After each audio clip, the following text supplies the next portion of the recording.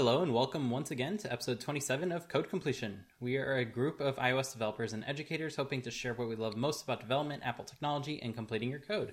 My name is Dimitri, and I'll be your host once again for this episode, and I'm joined today by my fellow completionists, Ben. Hey. And Fernando. Hello. So before we get into our main topic, which, spoiler alert, is the Apple event, which just happened this morning as we record, it's time for our Indie App Spotlight. Spencer, can you take it away? All right, the first app that we have today is called Quiet.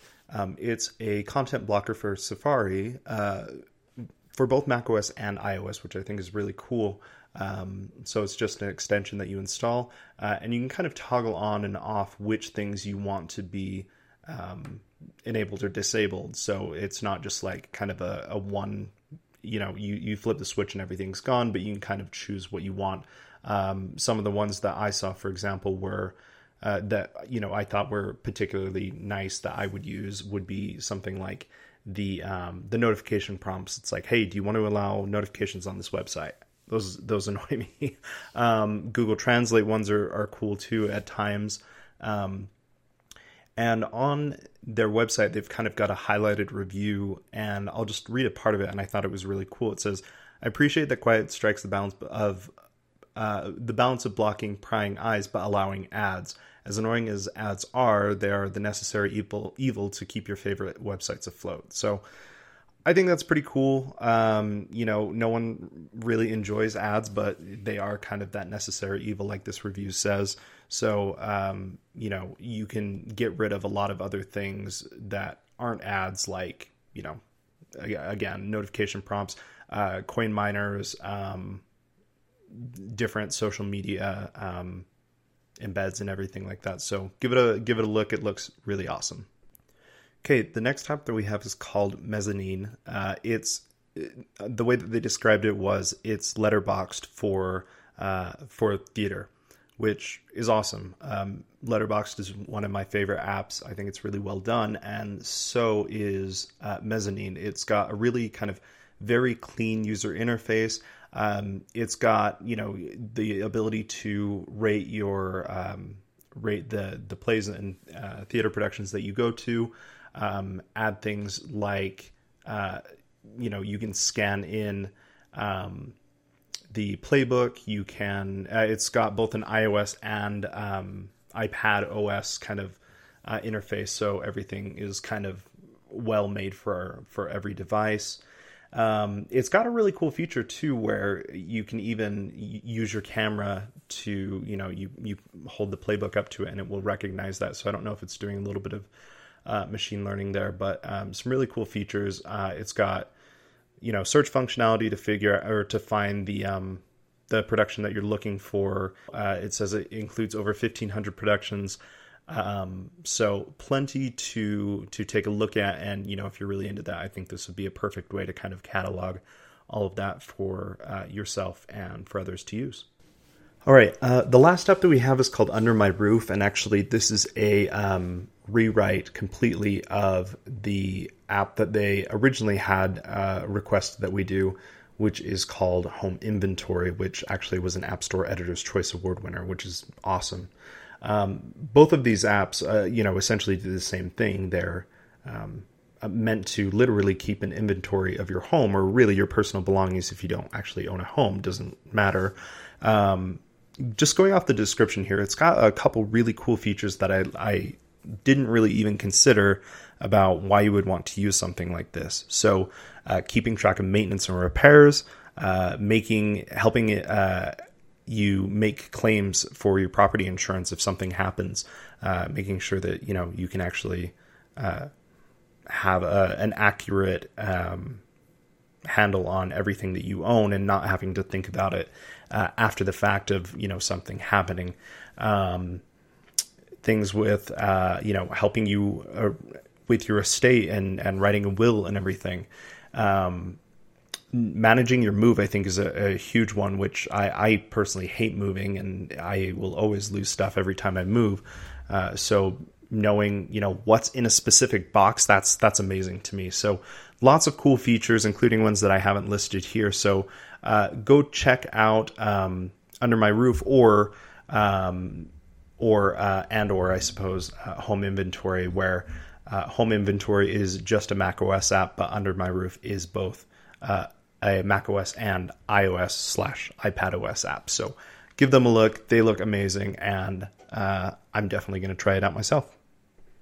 Thanks, Spencer. So are you an indie developer? We want to hear from you. So our lists, we're slowly getting through it. And if you want to have your app featured on our Indie App Spotlight, please be sure to reach out to us on Twitter at Code Completion so we can spotlight your app too.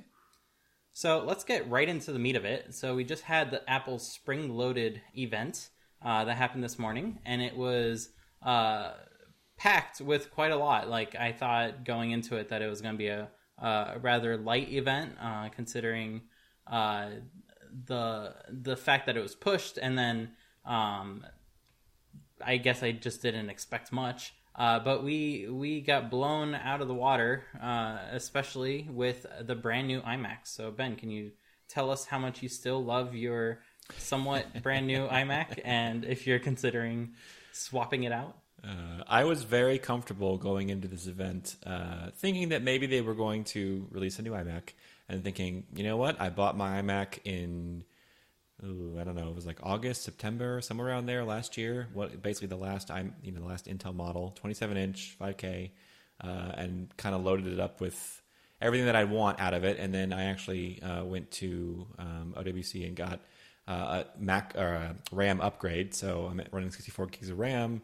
It's got a decent sized hard drive in it. It's, well spec'd otherwise. And I figured I'm going to use this computer for several years, and it's going to be my main machine and all set. And going into this event, I was feeling strong about that. They were like, well, they'll probably release an M1 or M1X or whatever powered iMac, and that'll be fine, right? I have a MacBook Air that's an M1 machine that I love, and so no worries. And then they brought out those colors and the new design and the Macking trackpad and stuff, and I was just like, ugh, Apple, you've done it again. So I don't think there was some fervor there in the middle that I might need to trade this in, but now that's kind of died down a little bit. I think I'm going to stick with my regular computer that I have for a while longer. I have very tiny concerns that for my main dev machine, that having an Intel powered Mac might still be useful in some cases for certain tools and libraries and stuff that I want to use. Yeah, it was funny. Like, going in, I felt really strong, and then as soon as I saw that silly promo video, I was kind of surprised and impressed at how much it changed and what they're offering and stuff. So to kind of quickly break it down, M1 Mac, M1 chip, that's the main huge thing. So very much like the MacBook Pros and MacBook Air and Mac Mini that they released earlier. And they've managed to squish the entire computer into the chin. If you look at classic, the Mac that's been out for several years now, basically all the guts are behind the display, and it makes the display kind of bow out behind the screen. And in this new version, it's uniformly thick throughout the entire height of the display, or the height of the screen. That's because the display's on top, and then the very bottom portion, the sort of chin that sticks out, all of the computer, all is inside of that little chin, and it's because the M1 and all of its associated pieces are just way smaller, and they can do less cooling, and it's just overall going to be a much more efficient design. So pretty cool. No more hard drives. It's all SSD now. And MagSafe, interestingly enough, they brought MagSafe to a desktop, which I don't think they called it MagSafe, but no, it essentially is that. A magnetic power connector. I guess you could still trip over that power connector now that the iMac is much lighter, right? That thing would fly across the room. Wait, I suppose. I literally missed that. Like the 2 minutes where they introduced the charger and the Ethernet port, I totally missed it. What is this about MagSafe not being? So it's not MagSafe, but it is a magnetic. They didn't call it that. It's not called MagSafe, but it is nonetheless basically the part of how it works is you've got plug in the wall that goes to a little brick, kind of like you'd have with a laptop. And that brick actually has, interestingly, an integrated Ethernet port. So you can plug your Ethernet into that rather than plugging that into the back of the Mac, making it, cleaner, I suppose. And then there's a braided cable that goes from that adapter to the back of your iMac, and it's color matched, interestingly. So if you pick a certain color iMac, you get the same color cable. And then right in the very center, like it does now, you plug that cable into the back of your iMac. But the difference is the way it's set up on mine. It's just like sort of a regular kind of plug and socket situation. On this one, it's actually magnetic. So when you go to, I would assume, as you sort of bring it closer, it sort of grabs onto the cable and keeps it in there. And then, like Dimitri was saying, because the whole machine is much, I would assume, much lighter, and you also have this brick on the floor, I guess there could be a chance that you might trip right over the cable. And I guess in theory, it would probably just decouple rather than, bring your iMac to the floor with you. So that's an interesting development that they brought that same basic tech, even if it's not called MagSafe, to the iMac. And then also no USB-A ports. So we are officially done with USB-A ports on the iMac. So to quickly interrupt you with the brick, I think the main reason it became a brick is because they needed to put the power supply somewhere, and it no longer fit in the computer. So I guess they had the good fortune to say, hey, this could also be useful for that Ethernet port, which is also coming from the wall somewhere, so it can come in one go. One interesting thing is that it looks like the brick itself also has that same magnetic connector coming into it. Like, I don't, or is that the other end of the magnet that goes, or the magnetic connector that goes to the computer, and it's just like a bidirectional cable? That could be. I don't know if either of you had a chance to take a look at that. It looks a little suspect. It doesn't look like Apple's bricks up until now. There's like a big connector that's exiting that. Yeah, I mean, it used to be that those bricks, right, they had on the side where the wire that comes out that goes to your computer was just permanently attached to that end. And then more recently, with when we switched to mostly charging over USB-C, then it became a USB-C charger. Just became a USB-C charger with a USB-C port on it for the sort of the skinny wire that goes to your computer. So interesting, they're introducing perhaps a third design. I thought it was interesting. MKBHD noted on Twitter that the headphone jack is now on the side of the iMac rather than the back, and the reason, in theory, is because literally a headphone jack, the actual guts of it would not fit. It would be too long for the it'd be too long for the thickness of the device, and so they had to put it on the side because I think he said that like a standard one's like 14 millimeters or something. Yep. And the iMac is only like it's less than that, so it would actually have to stick out from the back of the iMac, or they could put it on the end, and then you have that extra. We already have cameras sticking out. Just give me the port. You get a speaker. You get a headphone bump. Headphone bump. Honestly, it makes more sense that it's on the side. I mean, it's a thing you would want to access quickly. Heck, wouldn't the USB-C? I would argue all make of them, a lot of sense on the side. Yeah. I don't know.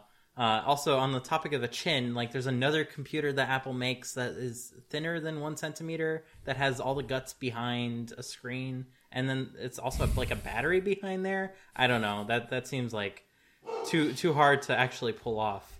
And leading into that a little bit, the whole reason why iMacs and MacBook Pros and Airs had crappy front end cameras is because there was no room for good camera guts. Like, that part of the display is so thin that there wouldn't be room to put a good sensor. And the iPhone, like, that sensor takes up the whole width or size of an iPhone for that 4K sensor. This thing is 1 centimeter large. There's plenty of room for a good camera sensor. Apple, come on. But what for? But it's a 1080p camera now, and it has like a 12-step process to clean up the image so that it's spectacular and blah, blah, blah, blah, blah. Okay, why did people want a 4K camera on their phones then? Because there must be a reason, right? No, that's totally different. Like, I would venture to say 90% of the communications when you're sitting on your desk are video calls. Okay, Fernando, what camera are you using right now that you suddenly switched to? But no, that's I just switched to a pro camera, but that's because I want to create content. That has nothing to do. I guess people with Macs don't like creating content, right? What? Like people who are buying a Mac, they don't want to create content, right? That must Well, my no. point is that like 95% of the people don't want to create content. They just want to FaceTime someone, or they want to be at their work's Zoom call. Right? Like, I mean, I think honestly, to sort of split the difference between the two of you, I feel like there is definitely an argument to be made on Fernando's side, which is that, yeah, most people just need, Zoom video access, and they don't really care how they look. And let's be quite honest, most of these systems are going to compress the crap out of your video signal anyway. So, right, even if you had an amazing, I mean, I'm using a DSLR camera as well to get better video. But I have heard from my colleagues when we do video calls that I look better than the video looks better than it did when I was using a webcam. But at the end of the day, it's still likely going to get pretty serious compression. On the other hand, it is the case that in general, Apple users like sort of higher quality things overall. And so it is a little bit interesting that Apple is choosing to, let's say, there's of no cheap longer out. a technical limitation. Yeah. It's 1 centimeter thick. It's plenty of room. How much does a sensor cost? And for that matter, they could use what's that called? Like a periscope lens or whatever. I mean, they even have tech now that lets you all sorts of crazy stuff. There's so much Yeah. room in there now. Yeah. this is a product limitation, right? I think we can all agree on that. Not a technical literally one, no right? You're reason, saying, yeah. Yeah, there's no reason for them to not have like an iPhone 12 Pro camera on the iMac. Right. I mean, they put one on the iPad, right? What is the resolution of the front camera on the iPhones? I don't even know. 4K. It's 4K? It's a 4K sensor, yeah. Okay. The So lens yeah, is a little then dinky, no excuse. but that's about it. Zero excuse at this point. Because not only is it possible, but they literally make them. Like they have a bin full of these cameras, right, that they're using to outfit the iPhones with. And Divert iPads. some of that inventory to put it on the iMac. So, Well, maybe that's actually, that's an interesting point, right? Do you think they could get enough inventory for like high quality lenses, because they're already shipping like a billion true. devices per for the quarter. very high volume iMac compared to iPhones. Yeah, I mean, what is that? What do we think are the numbers on iMac sales? I mean, I bet they're good, but they're not going to be Not even close to Not even iPads close. and iPhones. No, Yeah. I agree. Like laptops are way more, and that's right. just by nature of what people think of as a computer nowadays. So, like, I really don't see how they convince themselves that it was not worth it. Right. It was like an opportunity to just like go all in, and maybe they're saving it for bigger iMacs, and we'll talk about those afterwards.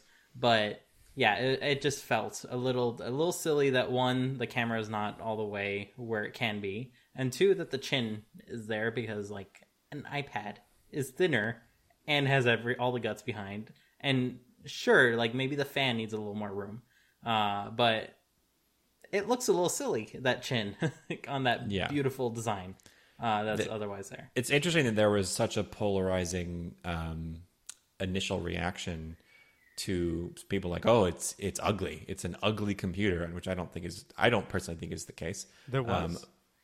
Yeah, I mean, like people like MKBHD and None other of my people friends. were saying, I think this iMac is ugly, and it's mostly because of the chin. And they wow. were all just like, make the computer 1 inch thicker, and then put all the guts behind the screen. Like, why? Why not do that? And then make the screen edge to edge. Plus, people don't like the white border. So on the previous iMac, the one I'm sitting in front of, it has a black border that is then covered in glass. So it's a sort of a shiny black edge all the way around the screen. And then the chin on my iMac is just aluminum with an like a engraved Apple logo. And so the Apple logo on the new iMac is gone. There is no Apple logo on the front anymore. And then the bezel is skinnier than it is on my iMac. But rather than being black, it is now white. And they actually called that out in the presentation and said, they were sort of describing it in words. And they said something, I'm going to get this wrong, but something to the effect of, it's like it has sort of like a muted front. So the back of the iMac comes in 7 colors now, and very, very vibrant colors. And then the front of the iMac, where the chin is, and also the base, the metal base, are in the same sort of general color as the back, but they're like a desaturated, lighter, much more muted version, and then has that white bezel. And the woman who was presenting the iMac, I think she was like the product, like a marketing manager for the iMac line, said something to the effect of, "We've done this on purpose to not distract you, so that when you're using the computer, you can focus on the content," which I would kind of argue, I mean, I guess it probably wouldn't look that great because of all the crazy bright colors, but I would argue that if that's what you want, you'd use black. Like if you look at any, professional, for example, like any professional photography product or anything as far as software, they almost always have dark or black UIs so that they can kind of fade out, and the thing that you're working on, for example, the photograph you're retouching or something, can take front and center stage. So the idea that like we picked a white border to therefore make things blend in, or for it to sort of to fade out of your sort of active attention and let you focus on your content, seems a little strange, considering that doesn't seem to be how kind of the professional world tends to go. But I understand that a black bezel with these bright colors would probably look weird. I would say it would pop more. You'd have more contrast between the bright color, a dark bezel, and then the bright screen, and that's what might make it more obvious. Whereas if you have a bright screen and then a white bezel and then a color, the white is probably brighter than the color itself, or at least in similar brightness, so that it won't be as contrasty than with a black bezel. Did the colors do anything for you guys? Like, did it They're nice. Did it excite you in a way that if they were just like gray or silver, you wouldn't have? So Fernando, which color are you gonna get? I don't know, but what I do know is that I think we've been getting at this for like 20 plus years since the Bondi Max. Yeah. Right. In fact, I saw parallels between somebody took the promo video of these and juxtaposed it against a promo video that were done on those original like the Bondi Blue iMac, and they were even, not only were they semi-similar colors, but they even sort of displayed them in a similar way. Like you see the iMacs kind of like rush past the screen, the camera in a line, in a circle, and they did the same thing with the old iMacs. That was cool. That I don't know if that was a conscious decision. It probably was, because this is Apple, right? But cool that they were kind of paying that homage to it. And I'm looking at the iMac right now on the homepage, and they keep showing it in profile, and it's just insane there's a whole. I mean, I guess I shouldn't be impressed because like I've had iPads that are just like that, but for a whole desktop computer, it just seems super impressive that they've crammed all of this technology into such a sort of a thin. Quick reminder: same cuts. Yeah. Right. Yeah. So it literally is like a giant iPad. So I think now that you've said that, at what point is the chin what makes the iMac the iMac? Because if they get rid of it, isn't this just an iPad, a 24-inch iPad? I would say the touch input is probably the biggest differentiating factor between those two. Well, things. Of course, and the OS and the camera, like we've discussed. Well, no, I would say visually, say the touch input would dictate what the OS would then be, if you have touch or if you don't have touch. So this not having touch means that it's going to be the quote-unquote Mac side of things, even if it looked like an iPad. But I agree 100%. What I'm saying is that visually, from a form factor, there has to be where I think I'd leave the chin as a way to differentiate visually between, like, the line is blurring, right? We can all agree on that. Yeah. Yes. Mm-hmm. I thought before it wasn't going to blur, but now it's very blurry. Like it's the same processor, same architecture, same quality of screen. We're getting really, really close. And when we talk about the iPad in a minute, it's going to show that it's even blurrier than that, right? Like, because of the fact the M1's coming to the iPad. So, so I think what you're asking is like what sort of visual aesthetic, right, is characteristic of the iMac. And I do think it's, now that you say that, I think it is very true that to me, I think it's just as likely that they could have done what MKBHD suggested, which is put the guts behind the screen and get rid of the bezel or get rid of the chin, and go as bezel-less as possible and just make it a gigantic screen that is just a big screen on your desk, and you can't even really tell that there's a computer in there anywhere, right? Because it's all behind you. They could have done that. That is a choice they could have made, and yet they actively chose instead to keep the chin and to put all the guts of the computer in the chin to make it nice and super thin. Which, let's be honest, thinness of a desktop computer, to me, I don't think matters that much, because I'm going to look at the broad side of the front of it all the time and very rarely ever sort of use it from the side or whatever. Like that's not really going to happen. So the thinness is not critical to your daily use. But maybe it's they made that choice in part because they felt like if we get rid of the chin, it's not an iMac anymore, because the chin has become such a sort of iconic design aesthetic design feature of the iMac, that they felt like it's going to lose some of its iMac identity if it loses the chin. And that's an interesting point that I don't think I've seen made on Twitter and online today. Bear back. I'm going to tweet that. No, I'm kidding. No, it's. I think it's interesting to think about it, because it's. We've come to a point, and we were already in the area, but we're at a point where there are no longer tech limitations to a lot of things that there used to be. Right. So exploring that human aspect is way more important, and the recognition of the product is way more important than the chin, right? The chin itself. Mm-hmm. So I don't know. I think it's interesting. Definitely could have been like thicker and no chin, had a better camera, but you could see the progression of the iMacs in the past 25 years, and this is still an iMac. Yeah, like, if it's not in this any year, it will way be you next can year. see it. Yeah, right. So and also, like, this is not the only Apple device that's not an iPad that could look like an iPad from the front. I mean, Apple has the Pro Display XDR, and that has thin bezels, black edges. It looks like an iPad if you stand far away and don't have anything to compare its size to, at least from the front. And then from the back, it's much thicker, but through necessity from a heat perspective rather than anything else. So one thing that I think we all kind of told, like we mentioned this just moments ago and then we promptly forgot, is the ports need enough room to actually plug in behind the display and everything.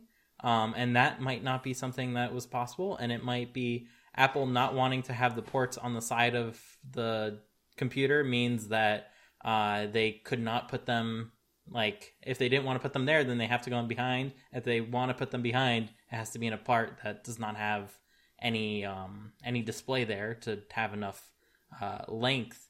So that is one thing. And then I just realized as I'm saying this, they could put it underneath the computer. Who'd have thunk? Like that'd be an excellent place for them as well. So maybe they didn't think about that. Maybe they did. Maybe they're holding it back for a future revision. But I can see the bottom of the computer being an excellent place to put tons of ports because they're out of sight. They're easy to access. Like you can feel them. I don't know about you, Ben. I hate reaching around the ports. The back ports on the iMac are just, they're fine if you plug it in once and then never touch it again. But like if you ever want to use a port sort of ad hoc as you need it, it's a terrible place, because you basically either have to sort of like awkwardly feel around for it from your desk, or more likely what I do is just get up and I can get to the back of my desk. My desk is not up against a wall, so I can get to the back of it. I just get up and do it that way, because it's like I'm going to spend 5 minutes fumbling, or I could just get up and go around and do it, and then I can see. But like the whole point, right, is that if I could see them, or if I could tilt the if it's on the bottom, I could tilt the iMac sort of backward, the top of it backwards, and kind of look under and see it. That would definitely that'd be so cool. You just tilt it all the way and you can see all your ports, plug stuff in, tilt it back. Right. That would be rocking. Really nice. Yeah. So free idea, Apple. You're free to take this idea. So what do we think of the matched peripherals, right? Like I think other than the iMac I want Pro, all the colors. Other than the iMac Pro, I think this might be the first time that they've like specifically matched the colors of the peripheral. I mean, the Mac Pro has matched ones too with light silver. Okay. And dark keys. Dark. Yep. But because dark keys are Pro, right? Yeah. Yep. But yeah, color. I think you can get all seven colors for one thing, and I think you can get all 7 of the colors. Mice and trackpads. Mice and trackpads.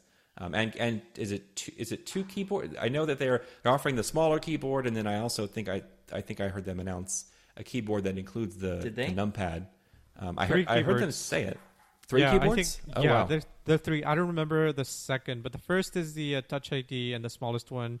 The second one is I don't remember, and the third one is the full keyboard, like with the Touch keypad. ID. Yes, Touch ID. Well, I don't remember. I only remember it being the biggest, so it had the keypad. Oh, like it. If they didn't seem like they're available right now, but if they were available, I would buy the colored keyboards and peripherals right away, because I think that is so fun just to have some color. And I have tons of keyboards for like every system that I have around the house. And it would be nice just to have lots of different colors. Like, why not? Right. I'm trying to see on the site, and it does say color match accessories complete your personalized choice. And then for the first time, Magic Keyboard comes with Touch ID brings Touch ID to the Mac. But they don't specifically break down they don't say what you get with your order, and you can't currently, like, you can look at the sort of that first page for ordering to sort of like pick out your color basically and see the price. But the button lets you kind of go into that second page when you order things on Apple's website to sort of do more customization. That's not available yet because you can't actually order these yet. We don't know yet. Yeah, we're still in the dark on that, but so it sounds like at least 2 different keyboards. What do you think chances are that the new Magic Keyboard essentially has some kind of tiny like ARM like Apple series chip on it to run the Secure Enclave just to run the Touch ID? I think that's highly likely. I mean, which one did they put in the new HomePod Minis? Was that an A11? I want to say. Sounds right, but I'm not positive on that. So I do know. I'm willing to bet it's going to be the same exact one. They are pumping those out anyways. Right. They're probably going to use the same exact chip just to run the keyboard firmware. And that would be a self-contained system at that point. Because I do know that on the MacBook Pros that have why am I drawing a blank here on the name of the screen? The little touch bar. That it has a tiny, in addition to all of its normal computer guts, it has a separate chip that basically runs just the screen and Touch ID and stuff. And it's essentially a little self-contained computer. And your iMac has the same chip in it, but it's not being used for Touch ID because there's no Touch ID. So I think it's excellent that Touch ID is coming to peripherals. I mean, it was an obvious but when kind of thing. Right. And like it's the one thing I miss on my iMac. Like I hooked up my watch to be my Touch ID biometric thing, and I mostly have it hooked up for all authentication prompts. Never typing my password is so nice. On Terminal, you can hook up sudo to use this instead. And currently I have to wait for my watch to tap me and then double click on the side there. But with the Touch ID thing, you just kind of smack your finger on the surface of that button, and then it takes care of the rest. It's nice on my Air, my MacBook Air, and then I switch back to my iMac. I'm like, I don't have Touch ID over here. Exactly. So Ben, I assume you're considering a red iMac if you were to replace the one. Yeah, I mean, my favorite color is red, so I have the red. So unfortunately, they've had probably like 3 or 4 generations of red iPhones, but they almost always come as like a mid-cycle refresh rather than as like a launch color. And so I've always already had that model iPhone by the time those come out. But this time with the 12, they offered red at launch. Unfortunately, the band is a nice pretty red, and the back is this like weird salmony pink color, which pink is fine as a color, but like I wanted the really vibrant red, so I ended up actually putting it in the red leather Apple case just to sort of make it more red. And then on this one, they actually don't even call it red. If you look at the colors, they technically call that color pink, and I think it's because the front is pink and the back is like a deep red. Right, the foot and the chin are more of like a pink color, and then the back is what looks like a very nice. It's probably the same. I would guess probably the same treatment they do to the aluminum on the sides of the iPhone. A very like vibrant, bright red color. So that's probably what I would get. Unfortunately, the best part of it, as far as color, is the part that I'm not going to see because it's on the back. But yeah, that's probably the and color. the peripherals are going to be the lighter color as well, right? I believe so. Yeah. So when you look at if you scroll down on that page, the example colors they give you a green keyboard, and it's that sort of like light pastel green, and then they show you a purple trackpad and mouse, and again it's like that sort of lavender like light kind of color. So I would assume that in all cases it's going to be whatever's on the front is what you're going to see on the peripherals. And actually, I'm looking at it looks like the cables are also really. So I'm just looking at this. Do the cables match as well?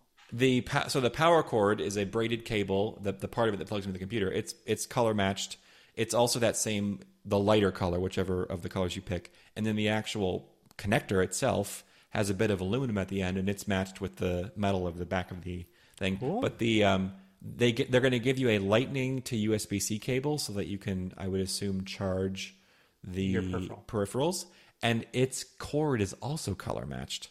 Nice. Well, I So guess they did that with the iMacs and the Mac Pro recently. Okay. Like the Mac Pro, the cord that you get was a braided one that matched the Pro Display XDR braided one. Like it was fancy in that way. Nice. So they've been doing a lot of matching with all the little dinguses lately. Cool. So I have the opposite problem as you, Ben. This time they have two colors that they never have. They call them yellow and orange. I call them orange and orange. They're two awesome colors of orange, and I want both of them. But I can't do anything with two separate iMacs, so that is tearing me apart. But I love both of those colors. If they have iPhones that are either of those colors, I might get one of each next year just to have one as a test dummy device and the other as my main carry, or I may switch them up on a daily basis because I love both of those colors. Thank you, Apple, for acknowledging colors exist. It is interesting that like now that they're doing more with the anodized aluminum, that like I feel like there's very little excuse now for them to not offer more of these kinds of colors on their laptops and on their phones, on their iPads. Like, give us all the colors, Apple. We know you can make them because we see different colors on different products. Like, just bring all the colors to all the products. I mean, it's the same manufacturing process. It reminds me of like auto shows where you have the different car manufacturers, and sometimes they have a wall of all their different colors, but like every model car comes in like 3. Right. So they are capable at their factory of doing all these colors, but it's like impossible to get any one of them for the vehicle that you want. And I feel like exclusivity, Dimitri, like 2021. I hate exclusivity. I want colors. Right? There's 4 colors, and next year it's going to be different colors, so you better get the car now.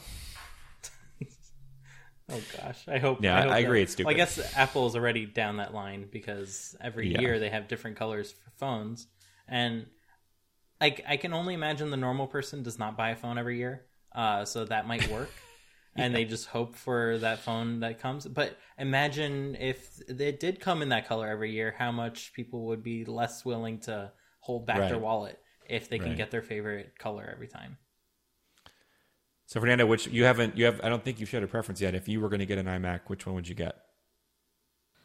Oh, I don't know. They're a lot all of choice. Amazing. Yeah, they're all really, really cool. The purple, like the light purple Mac, I just love it. It would look great on my desk, I think. I just double checked, and there's 3 keyboards. The short keyboard with Touch ID, short without Touch ID, and the stupid arrow keys, right? Yeah. Yeah.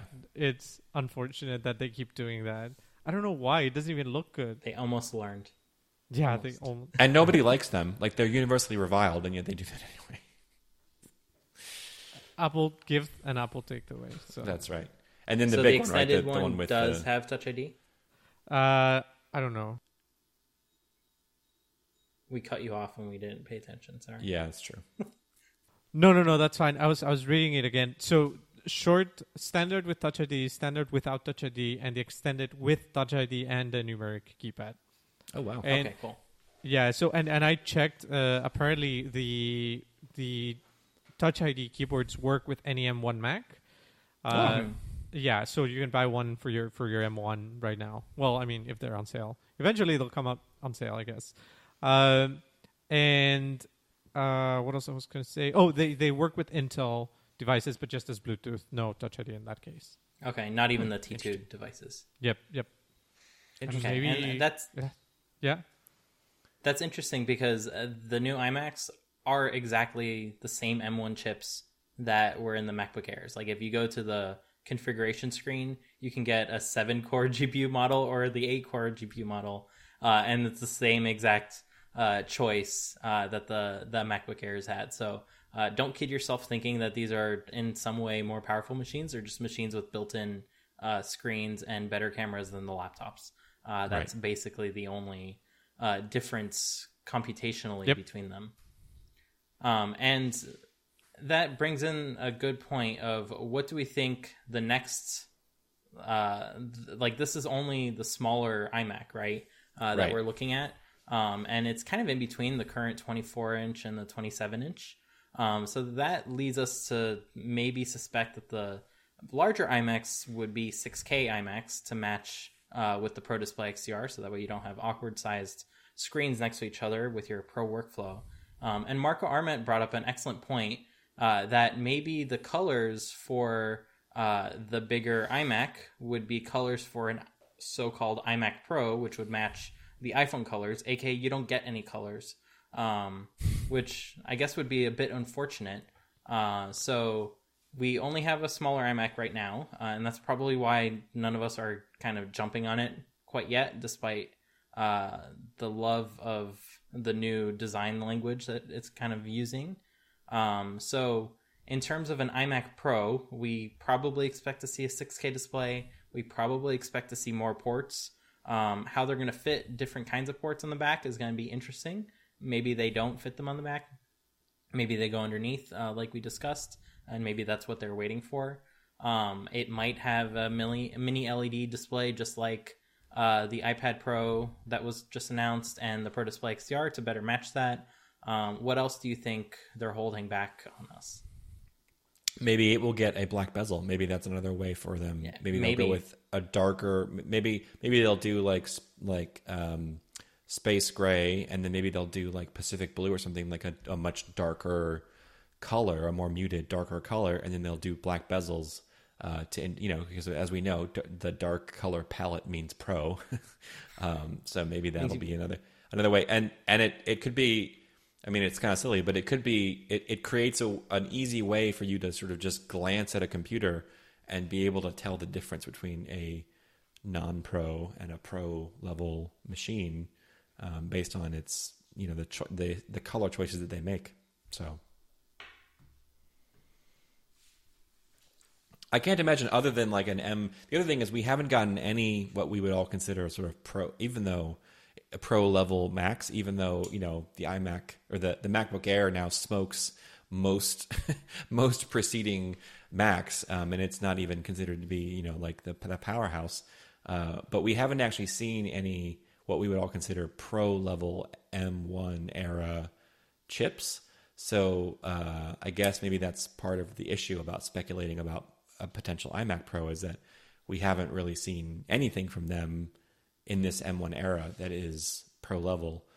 So maybe there's even things about this new model that we can't even guess at because we just don't understand yet the sort of the offering, right? Like what they're going to, because if we had like a 16-inch MacBook Pro running some kind of M1X or M2 or something, we probably could have like, well, we can extrapolate from that to create an iMac Pro that would be somewhat similar, but we haven't gotten that yet. So maybe that's part of our problem, is we just don't really know where Apple's headed.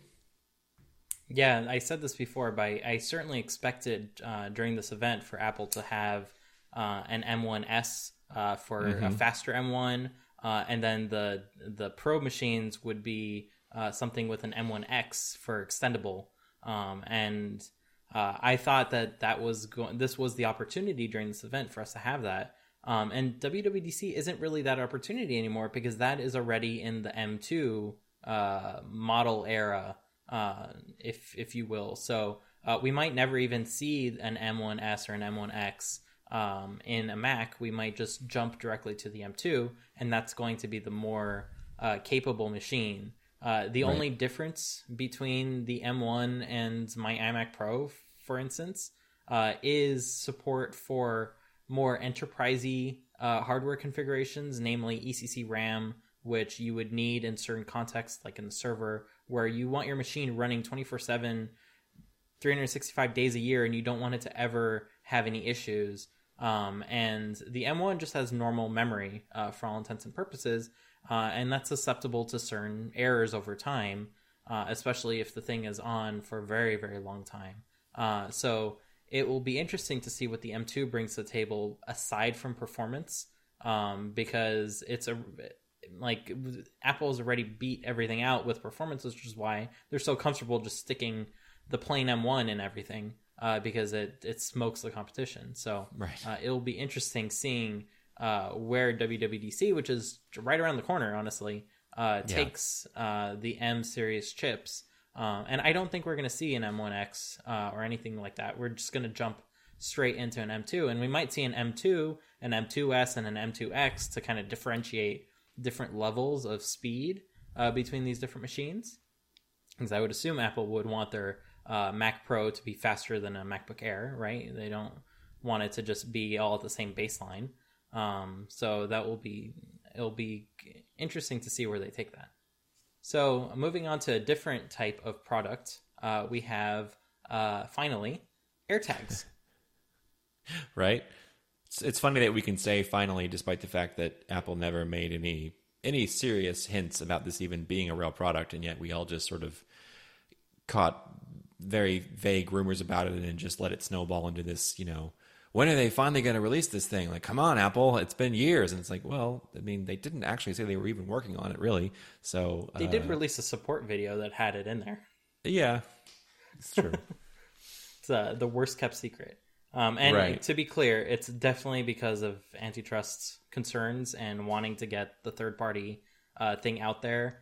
And I find it fully ironic that despite Tile starting this whole thing, they were not part of that because they had the biggest mouth, and they blew their connection there when they could have had a very good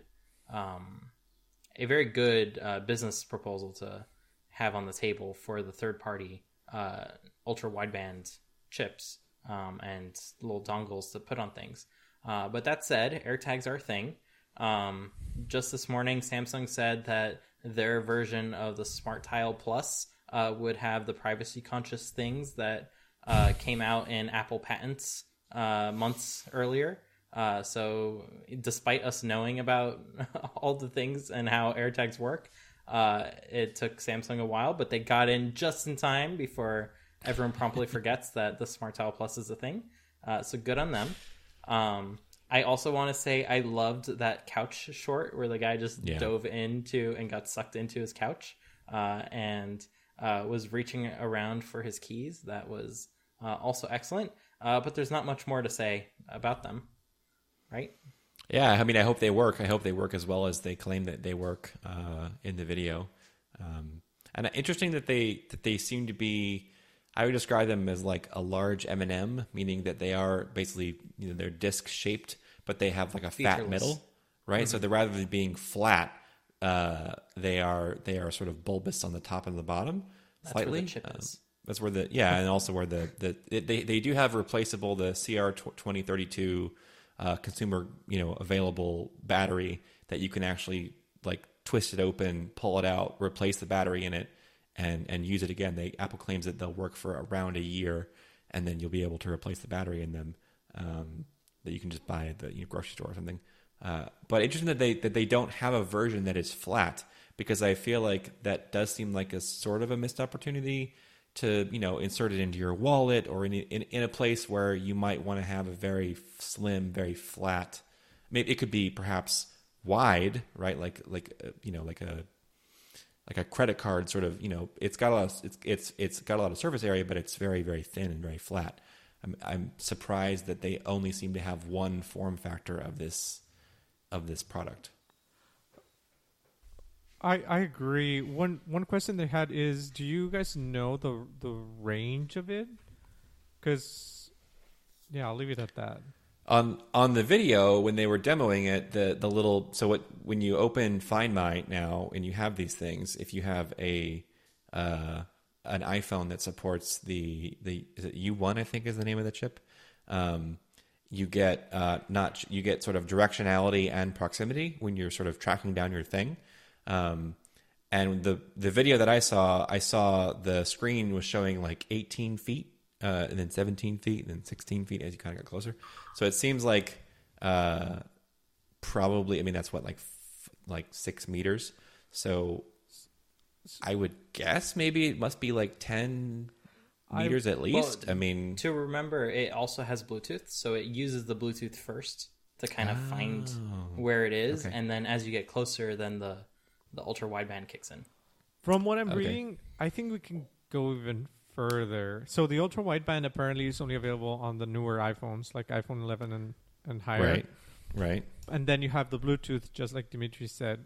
But then I'm reading the page, and it says here, I lost it. Yeah, right here. So it says your AirTag sends out a secure Bluetooth signal that can be detected by nearby devices in the Find My network. These devices send the location of your AirTag to iCloud. Then you can go to the Find My app and see it on a map. Yeah, so yes. As we discussed this last week as well, but basically it will work at any distance so long as an iOS device kind of gets within close enough contact to it to ping it back to you. Any device, right? Yes. Not your devices. Yes, any device. Yeah. Interesting. That's really cool. That's the whole idea, and that's how Tile works too. So if you lose a Tile, anyone with the Tile app will ping you to tell you they found your Tile, basically, in an automated way. Nice. And that's what started the whole antitrust thing with Tile saying, hey, we can't do the same thing that the Find My network does because we're not making the devices. And that's why they because you have to have the Apple Tile is app locking them out. Open, right? Like in order to get Yeah. what you just described, the Tile app has to be in the foreground because you can't background that kind of process. You can, but Apple has added location prompts that say this thing has been snooping on your location 24/7. Do you want to do something about that? And that's what got them in a hissy fit, basically. Right. So it's really cool. I saw someone on Twitter saying that they were thinking about putting one on their dog's collar. That's my plan. That's both brilliant. my cats are going to get one on their collar somehow because I'd be mortified if they got lost. Are you going to buy the $450 Hermes leather strap version of the course, AirTag? only and the put that on best. their cat? Only the best for my fluff. It was funny that people a bunch of tech nerds had like a whole little meltdown on Twitter about how expensive those leather straps are from Hermes. But it's like, people are going to buy them.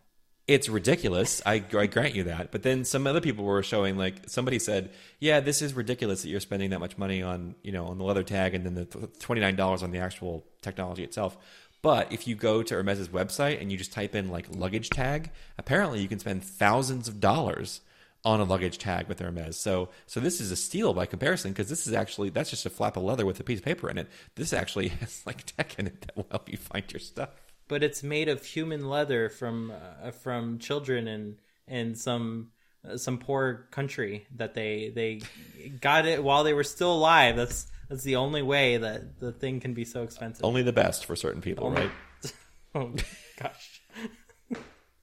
No, to be clear, fair, I do not support making made leather of cows. out of It's made humans. of cow leather. It's not. Yeah.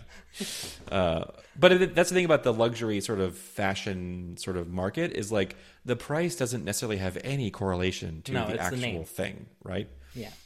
And quite honestly, I feel like especially because it's a kind of thing that you're going to buy it and you're going to clip it to your bag or your luggage or something. Honestly, it kind of almost ends up being like a status symbol that I have an Hermes sort of crafted leather tag that holds onto my AirTag. On and a I'm going much to more display expensive Hermes bag. Yeah, right. I'm going to display it on my expensive, other things, and it just adds to sort of the allure of look how much money I've spent on these things, and for some people that is important, right, as a status thing. Humans are funny. Yeah. Watch people steal the bag, but leave the tag. because the tag can track them. Because the tag can track bag them, can't. That's a good question. How easy or how hard do you think it is to get the tag in and out? Well, it's made into the Hermes ones. Oh, it's Like, it's made just into kind the of- Hermes. Oh, I think so. Yeah, it's like The other ones, I think you can that makes sense. pop them in and out. Like the regular ones that Apple's going to sell, you're going to be able to kind of like. I don't pop them in know. and I'll out, never but- buy one to find out. So then you're not only pure getting speculation. luxury, you're getting security because it's Yes. embedded. Yes. Yeah, Perfect. I security. love it. Nothing else can grant you. Speaking of which, though, I do think it's cool that they've done everything they can to sort of make it. While they've essentially created a tiny trackable thing, right? That isn't just trackable by you, but sort of trackable by everyone. It could Yep. become a surveillance nightmare. So I think it's cool that they've built in, anonymity and stuff into that, so that yes, anyone is going to be able to hit that tag as they walk by, and the tag will ping the phone. The phone will say, "Oh, I just saw an AirTag," which just has a number. It's not attached to an individual person. It's an anonymous number that is just anonymously reported to Apple, and then Apple makes the correlation to who owns it And encrypted in a way that Apple doesn't even see the location. right. makes So sense. it's So that Yep. those GPS locations, those are encrypted with the key of the AirTag itself. So Oh, nice. it's really the AirTag's coordinates, not even the device that it pinged or Right. that noticed it. And then what's also cool is that you might think, well, someone could sort of surreptitiously get this thing on my person, right? They could somehow like slip it into my coat pocket, or they could put it in my bag or something, and then they could track me, right? And Apple has even done some work there where I think you do have to have an iOS device, the person that this has happened Not to. necessarily. So No? if you have an iOS device, it'll tell you, but if you don't, Okay. it will notice that and it'll beep. Okay, so it's either way. So if you go into Find My, it'll say like you have an unknown tracker like in your proximity, and if you don't have an iOS device handy, it will actually emit a sound, which is also nice because that also works for when you're finding it, like in that video. As you get closer to it, you can even in the Find My app ask the AirTag to beep at you to sort of if it's buried in a couch cushion or something, to help you track down whatever it is that you've lost. I don't want them anymore. No, No, You're over it beeping is now? obnoxious. Honestly, they should come in colors. Apple, I mean, get on this. yeah, right. So, on the topic of other things that don't come in colors, we have new iPad Pros, which are essentially Macs now because they got M1 chips. Yeah. I mean, it's thanks to Tim Cruise for going Right. in and stealing the chip from one machine and putting it on another. But the iPad Pros now have an M1 chip, which means that they have Thunderbolt. It means that they also have 5G, which I guess is still Cool. separate from the M1 chip. 5G. I don't know if anyone's seen that video, but it was a super. Oh, the one where they clipped out times. all the mentions of 5G from that keynote? Yeah, and Yeah, it's it just was like- 5G. And Yeah, then it in was a like different voice. 63 times or 5G. something. Yeah. I have to say, I have an iPhone 12 that has support for 5G. I'm on Verizon, which I believe Verizon has the most extensive 5G network so far of the American carriers. And I actually turned 5G off on my phone because, for one, where I live in Central Florida, they don't have great 5G coverage yet. Well, they claim that they have nationwide 5G, but all that really means is that they just rebranded their 4G coverage as 5G coverage because, why not? But the millimeter wave 5G that everyone is excited about, they don't really have in Central Florida yet.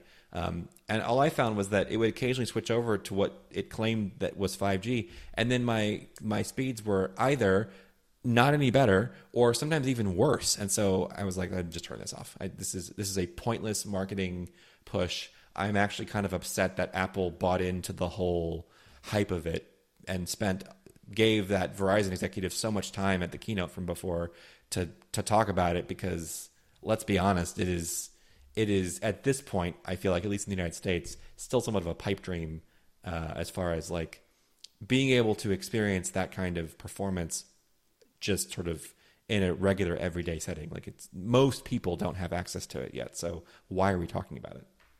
Anyway, I'll get off my weird anti-soapbox about 5G, but I just... Not to mention, if you have two SIMs in your phone, like one the eSIM and one the main SIM, 5G just does not work. Oh, great. It's not something that you can even use. I think they're fixing that in 14.5, and that's the one that's enabling it, but I have not once had a chance to use 5G because my phone has two SIMs, one for personal, one for work. Classy. Yep. Other new things that are coming, we have 2 terabytes of space, and it's a shame Spencer was not here because he would have tons of fun using that space since he edits our podcast sometimes on his iPad. Right. And having tons of room to kind of work on video is going to be something really cool, especially now that there's Thunderbolt. You can offload that video quickly.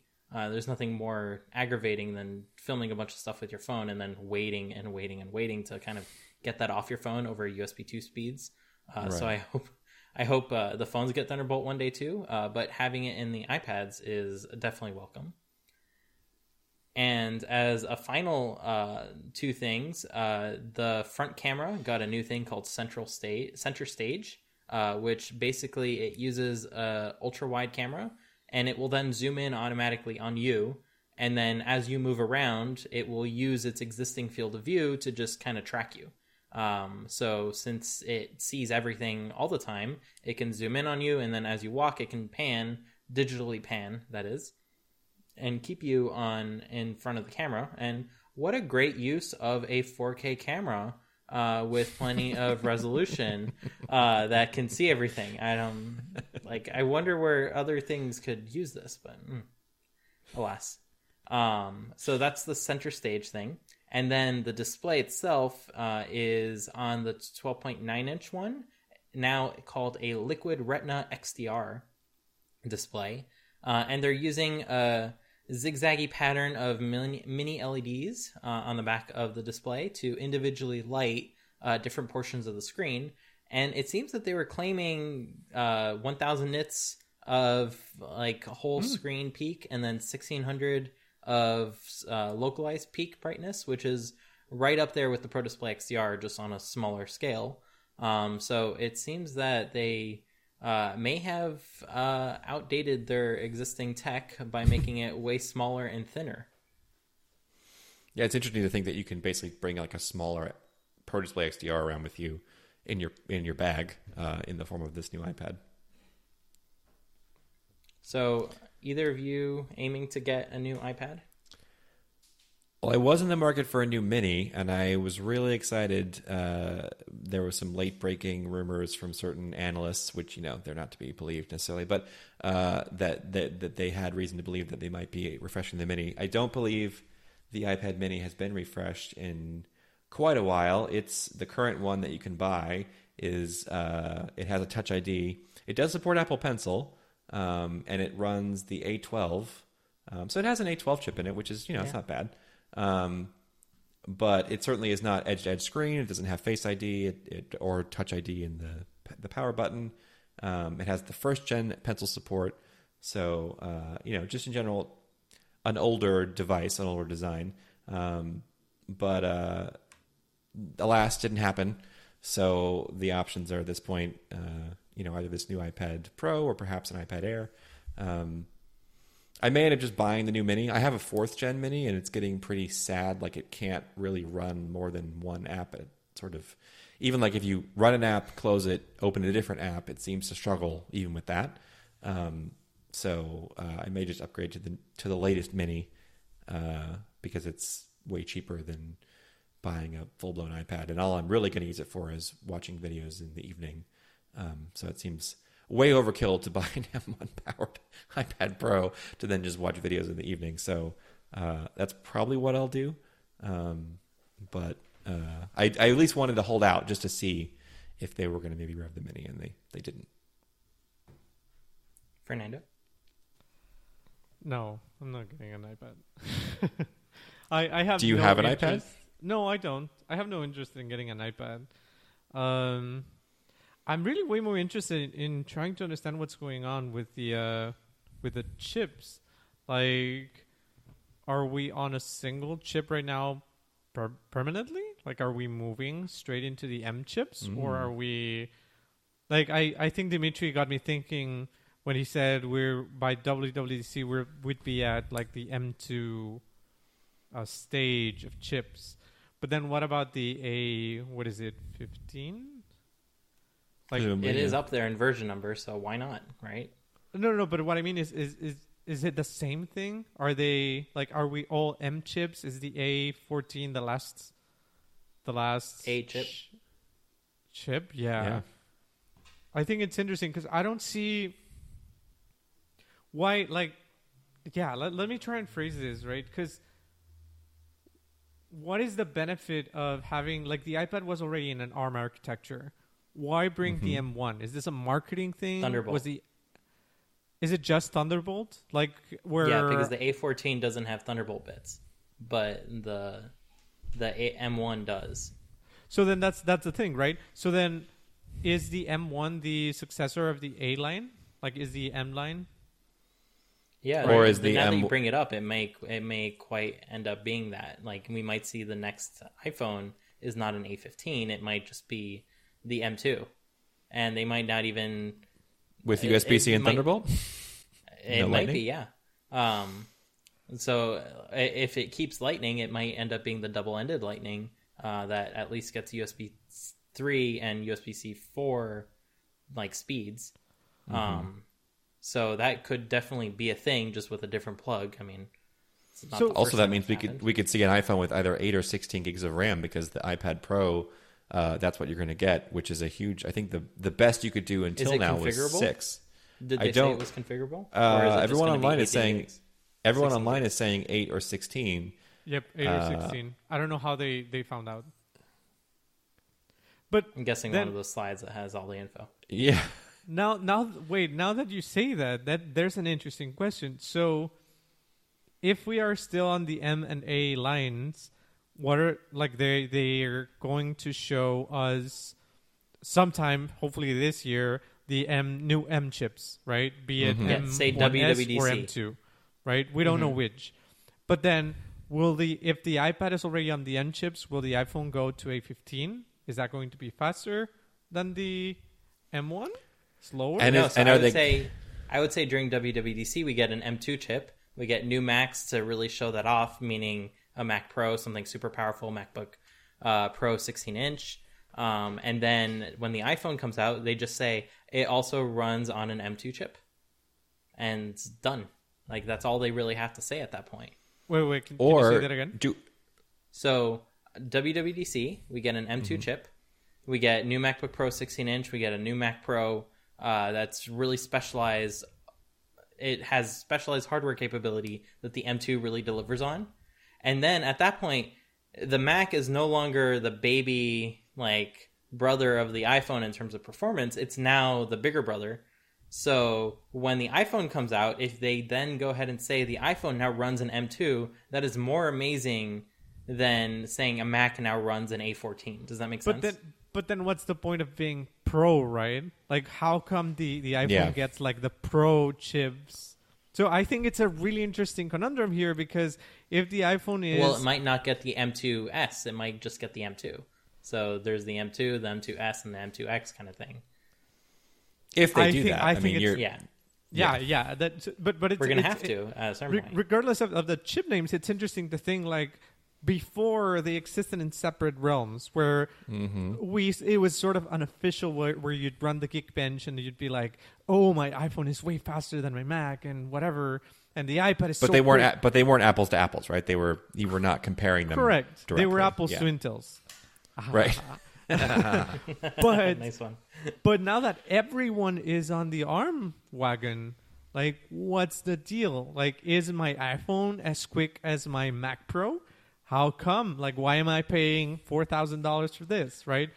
It's obvious. Like, the answer is obvious, but it's still, I think Apple lives off of appearances. And so I think it's like, I don't know. It's something that I hadn't thought about it until right now. I would propose another alternative to what Dimitri said, which is that the M2 likely will be at least announced, if not launched in some form at DubDub, and then I'm looking now at the bottom of the buy an iPad Pro page on Apple's website, and they have a little compare all the iPad models, and so they show you all the iPads they currently sell.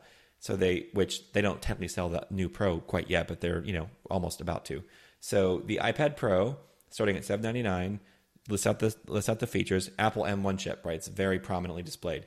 The next one over, the iPad Air, starts at $599, so a little cheaper, a little smaller screen. Right? Runs the A14 Bionic. The iPad, which they just call the iPad, it's basically the 10.2 inch size. It's got Touch ID. It has the chin and the forehead. It's sort of the old design of the iPad. Starts at $329. A12 Bionic, and then the iPad Mini looks just like it. It's just smaller. Also runs the A12. So my proposal is that they are going to create a Pro versus non-Pro delineation. Yeah, and they're going to use M versus A to do that. So the iPad, the lesser iPads, right, the Air, the regular, and the Mini, and however that evolves, right, are going to stay on the A series chips, and potentially, here's another even crazier thought, is that the iPhone, assuming they continue this general design, the iPhone 13, like I have the 12, right, the iPhone 13, A15. The iPhone 13 Pro, perhaps the don't say M2. it. No, don't say it. Obviously. Also, Then I won't be Dimitri, able to get the smaller one anymore. No. I also saw reports that the mini sales on the iPhone are terrible, and they're gonna nix it in the fall. No more iPhone Mini. Not allowed. So stop it. So it's a double whammy. Not only are you going to get differentiation that is going to make you agonize over which size, but they're not even going to sell the Mini. No, but I think there's a decent chance that they might do that, right? Because what were they doing with the Macs before, when we were in an Intel world, right? They used sort of like the regular Intel chips for most of their computers, and then for the iMac Pro, for the Mac Pro, they were offering basically server class, arguably more powerful chips with better RAM and stuff to help differentiate. And like you said, Fernando, if they just go all M, right, everywhere, then it's a much harder. It is like a weird thing to think my $5,000 Mac Pro is running essentially the same guts as my iPhone, right? You got to create. I mean, so this is like a classic example of like your the little brother kind of like getting stronger and starting to sort of like lean in on bigger brother's turf. And a company that has had to deal with this is Porsche. They forever, for 50 years, they've been selling the 911, their iconic sports car. And in the, I think, late 90s, when they brought out they brought out the Boxster, a smaller, cheaper, less powerful, arguably sort of just worse version of the 911 as a convertible, but they're able to capture a whole new sort of segment of the market that couldn't afford a full-blown 911. And the problem is they don't want to they want to produce excellent sports cars, right? So they just kept making the Boxster, and then later this thing called the Cayman, which was a coupe version of that convertible, better and better and better and better. So they got better engines, better handling, better this, better that, better interiors, and also crept up in price. And then they ended up in a scenario where they actually were like, oh no, these cars are now starting to be real competition for the 911. And I don't know if this is actually true, but this scary thought was, what if people who could otherwise afford a 911 are just buying a Boxster because they're like, why bother buying a 911? I don't need that. I can get 95% of the functionality and the performance out of a car we're talking tens of thousands of dollars cheaper.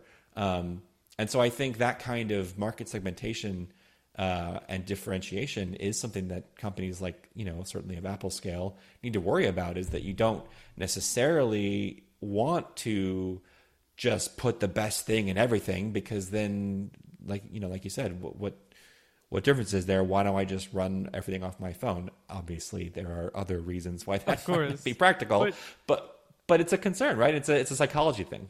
At this point, then, like, my crazy prediction, which may not make sense, is that we don't see any Pro machines until September, and then we see the new Pro iPhones and the new Pro Macs in one event, and then that sets up so that you can have a consumer event like the one we just had right now in April, and where you go, here's the iPad, here's the Mac Mini, here's the MacBooks, and then on September you have and you include the iPhone there on the April event, and then you have the Pro features, the Pro iPhone, the Pro iPad, and the Pro Macs on the September event. That would be interesting. And would make all the Apple devs really upset because everyone is banking on DubDub being like, well, we didn't get it this time, but DubDub is going to fix all of these problems and we're going to get everything we want. I agree. The one thing... Oh, go, Timmy. And I would argue that DubDub is the chance to show off the Pro stuff.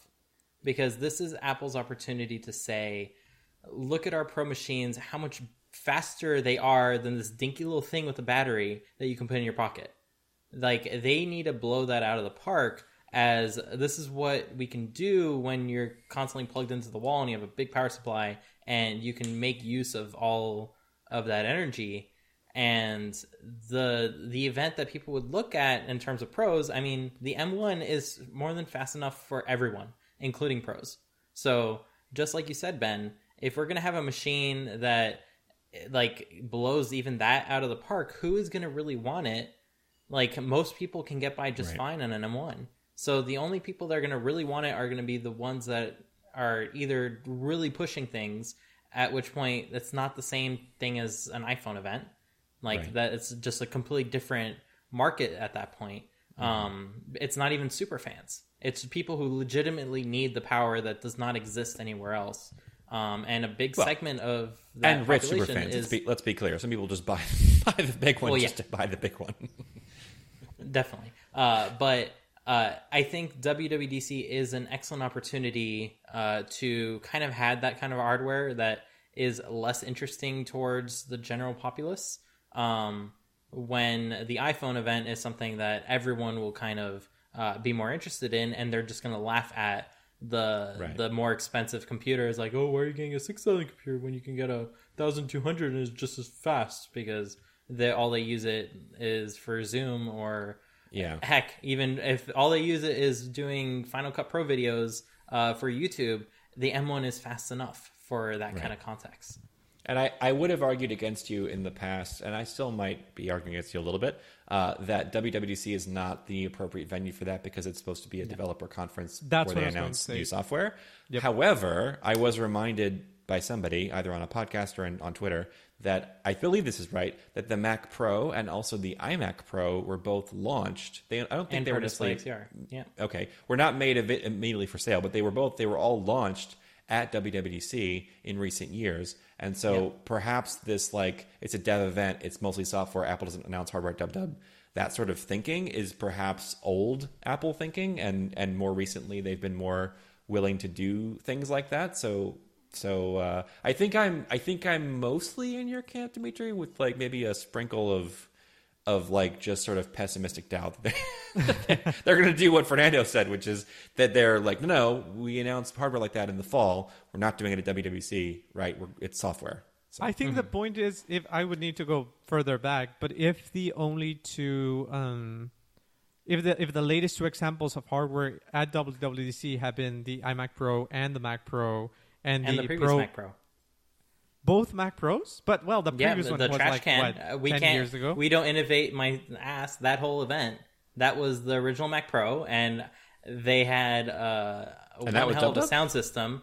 Yeah, and I was in the room, and that was more intense than anything, seeing that little cylinder rise up, because the seats were shaking from the sound and the bass response that they had going through all of that. So... All the big development machines were kind of shown at WWDC, including laptops in the past. The Retina MacBook Pro, the first one, that one was at DubDub. Right. Like, no. A lot of these devices are all DubDub devices. Absolutely, I agree. The point that I was going to make is that I think at least that in the latest devices shown to be pro devices, the iMac Pro. The iMac Pro was just Apple playing catch up. Like, they were trying to buy a little bit of patience out of developers. Like, here's a goodie for you. I think they were serious. On. I don't think it was catch up. I think that was their legitimate proposition. No. They agreed. May have freaked out about. Absolutely, I agree. It's just something that they didn't need to do something fancy or new. They just threw the best they had at an iMac and then called it iMac Pro. Yeah. Right. And then you had the next Pro, which I don't even remember what it is. Oh, the return to the old form factor. Yeah, the new Mac. Right. That's and Pro interesting. Display XDR. And the Pro Display XDR was also announced. And that was the last right, WWDC. That was in person. Yeah. I agree. I don't know. I think I agree with you that there's a real possibility that they show hardware at this WWDC. Those three, though, they do seem to be like dramatic changes in form factor that differ from everything else. So that's what I would say. I would say if the new Pros are radically different than what we have, then I could see them at WWDC. If not, my bet would be on September. I think that's a fair bet. I think that's a reasonable progression. How much do we want to bet? And it is Apple's opportunity to really show that their Macs are faster than their phones. Like, they have been crying inside every time they showed off a phone that was faster than all their Macs, or the majority of their Macs. And that has had to be painful over the past several years, because it's not just the most recent ones. It's for quite a while now. So I think there's a good opportunity for Apple to be proud that their phone is not that fast. It's faster than every other phone out there and every other device that just runs on battery. But it is not the same. It is not up to the caliber as the higher end Macs that can be made available. I mean, even the iPad Air has more GPUs and CPU cores than the iPhone, even though they're both the A14. So Apple could play that game where they just name it the same thing but change what's inside, or they can give the actual chip a different name, which they did a little bit with the A12X and the A12Z. So I can see them going that route as well, but not just between the consumer being a phone and the professional being an iPad Pro. They also have the iPad Pro, which is the same thing as in MacBook Air, which is consumer, and they need to kind of level that up to more powerful MacBook Pros, and then ultimately the most powerful Mac, whatever that is. Whatever that Hopefully is. Still not an Intel. It's interesting. I can't fathom what that Mac is like performance wise. Like, do you really think there's like they're just going to unveil something either at WW or September that's like going to blow us out of the water when it comes to specs? I mean, the M1 is already. Max What was that? Did that, right? The M1 Max did that. I mean, I think they definitely Conservatively. No, They're not even absolutely. pushing any power envelope. Yeah. So I think that single core performance, they can probably have something. You're asking, can they do it again, right? Can they do that again? Yeah, especially in such a short period of time. Yeah, I think that's my question, because it's like the M1 blew everyone and everything out of the water. Single core, without a question. Multi-core on a per watt basis, right? So my question is, do you guys really think that if we forgo the per watt measurement, they just amp everything up to the max, is that going to be way better than Intel, or is it just like, I don't know, like that? Yeah, that's my question. Well, I can see it in two ways. The M2 will probably be faster single core than the M1. And if we look at the progression that the iPhone has been making, it will probably be significantly so, like a good 10 to 20% faster on single core. Now, if we just take the M2 out of the equation, we're just talking about, let's see if they do an M1 and an M1S. The M1S could double the core count from 4 high-performance cores to 8 or to 12, and dramatically see a big performance win on many machines. And that's easy for them to do. Like, it's not it's not a significant technical challenge to just scale up that way, especially because they're not really doing much on their chip heat wise. Like they have the thermal capacity and they have the energy what's that called, budget to go ahead and expand in that way. And the reason why I like differentiating between a hypothetical M1S and an M1X is the M1S would just up the core counts. The M1X would be the expandable version of that, which would be the Xeon from Intel's parlance, where there's just a huge amount of I/O lanes that are now available to it. And by having a huge amount of I/O lanes, it means you can have more Thunderbolt ports, more expansion PCI cards, more of everything. And that's separate from the performance story. So we have the performance story, which is just adding more cores, and then the expandability story, which is adding to the capabilities of your machine that are not dictated by the CPU speed. Maybe even the GPU is something that can be added as an extra, where you have more CPU in the M1S, but then the GPU is a separate chip that communicates directly to it with a separate heatsink and all those sorts of things. So I think the bottom line is like what Dimitri just laid out, is that it's not necessarily going to blow us away from just pure raw horsepower because we're already running supercars. But instead, what they might do is they might give you more extensibility or more flexibility in the way that you set up your computing system. Or they do sort of they unlock the things that we think they can unlock, right? Like, because, for example, the MacBook Air its thermal envelope is limited because it is fanless and because it's so thin and all that if you just give it more space and put some fans in there, which Real they fans. do sort of, real fans. Which they really did for the Mac Mini and the iMac. And as we saw, it's faster, but not significantly faster. It's just you can run it at top speed for longer, but you don't really ever notice that drop on the MacBook Air for all intents and purposes. Yeah. But yeah, I think that's the perfect segue to my question, which is, if you had my Hackintosh used to have this huge radiator. I can speak English. Radiator, was that thing that goes on top? Like it was literally the size of my head. It was 2 pounds, like literally 2 pounds. If you had something like that on the M1 chip, could you crank it up to the max? I imagine so, because it's running at a fairly low frequency of 3.2 gigahertz compared to the high ends of like 5. Yep. So it might not scale linearly in that way, but it can really boost things by going from 3.2 to 4 or to 5. If anything, just for that single core performance. If you have multiple cores, then you can do many more things all at once. And remember, the M1 is only a 4-core machine.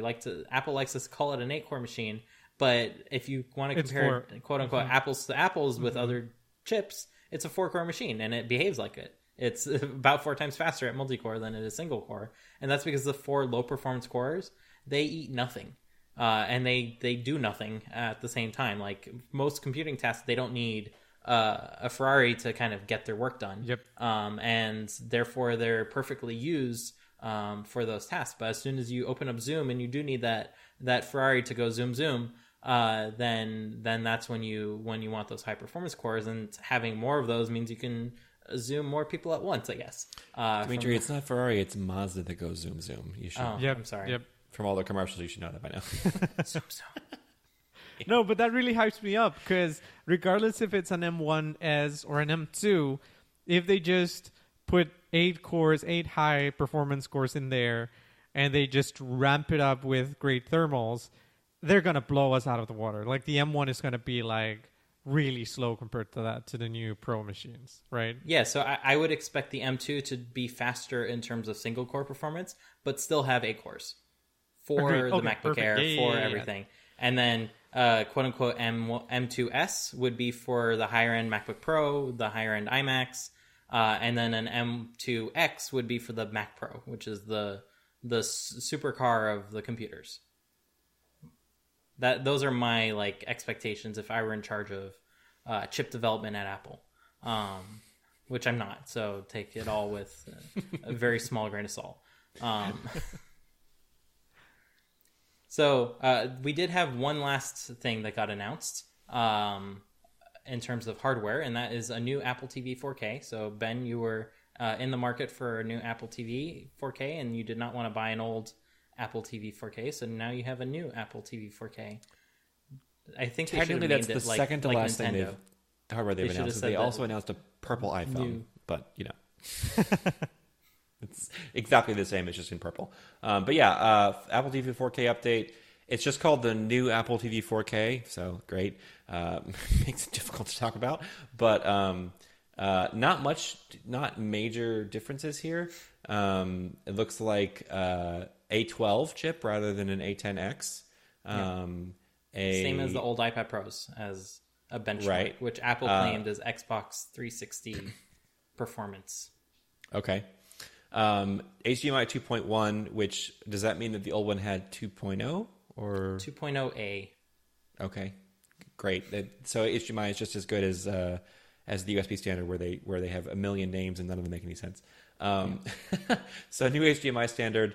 Calibration versus the iPhone colorimeter, which they did also. I heard later on Twitter or somewhere that they're going to bring that functionality to the older, at least the older 4K, maybe even the older HD Apple TV. So that's cool. And it depends on the iPhone, not the Apple TV. The Apple TV is just putting a color on screen. Right. And then sort of maybe the most important thing, because it's the thing that you actually interface with all the time on your Apple TV, is a new remote, a new Siri backed remote. It is blissfully no longer a giant hunk of glass that will immediately shatter the minute it touches the ground. I have two Apple TVs, and both of their remotes have shattered glass on them because you just can't. And I'm careful with my stuff, but it's just impossible. No, it's butterfly keyboard and then slightly behind that remote. Remote, yeah. Hate it with a passion. It's awful. It's terrible. Yeah. It's terrible. I'm so happy when several people tweeted at me when the remote was unveiled, "Yay, new remote!" And I was like, "Yeah, that's exactly my thing. That's a hill I will die on." It's a horrible device. Yeah, it is. And they kind of listened to what I was saying in a previous episode where Apple should have indentations in the directional touchscreen pad, so that way you can feel from the outside. They have multiple regions where you have that scroll wheel that's separate from that center area, but the whole thing's still a touch surface, so you can start from the center, but not from the outside and get all confused. So you can still feel with your fingers, right. So I'm excited about essentially the D-pad, right? That gives you up, down, left, and right. That's really nice for just sort of clicking to select different things sort of one at a time, rather than, because I end up swiping my finger on the current remote and it's I want to go one space over, and it's oh no, did you mean 4 spaces over? It's no, I did not mean that. What are you doing? So I'm excited about to be able to sort of be more precise. I also really like the idea of the scroll wheel for jogging, sort of backwards and forwards in a video. I think that's cool. I'm also super happy that it looks like we're not going to have that stupid click near the edge of the touchpad to get it to skip forward and back, but make sure you don't get that not quite right, because then it'll do something else. Yeah, if you're too low, then it doesn't work, and you're why is this not doing what I want? Just pause. Terrible. The Siri button is on the side, so it's a chunkier remote. It looks like it's going to be thicker than the previous one, which and larger, much larger. And larger. I'm happy about that.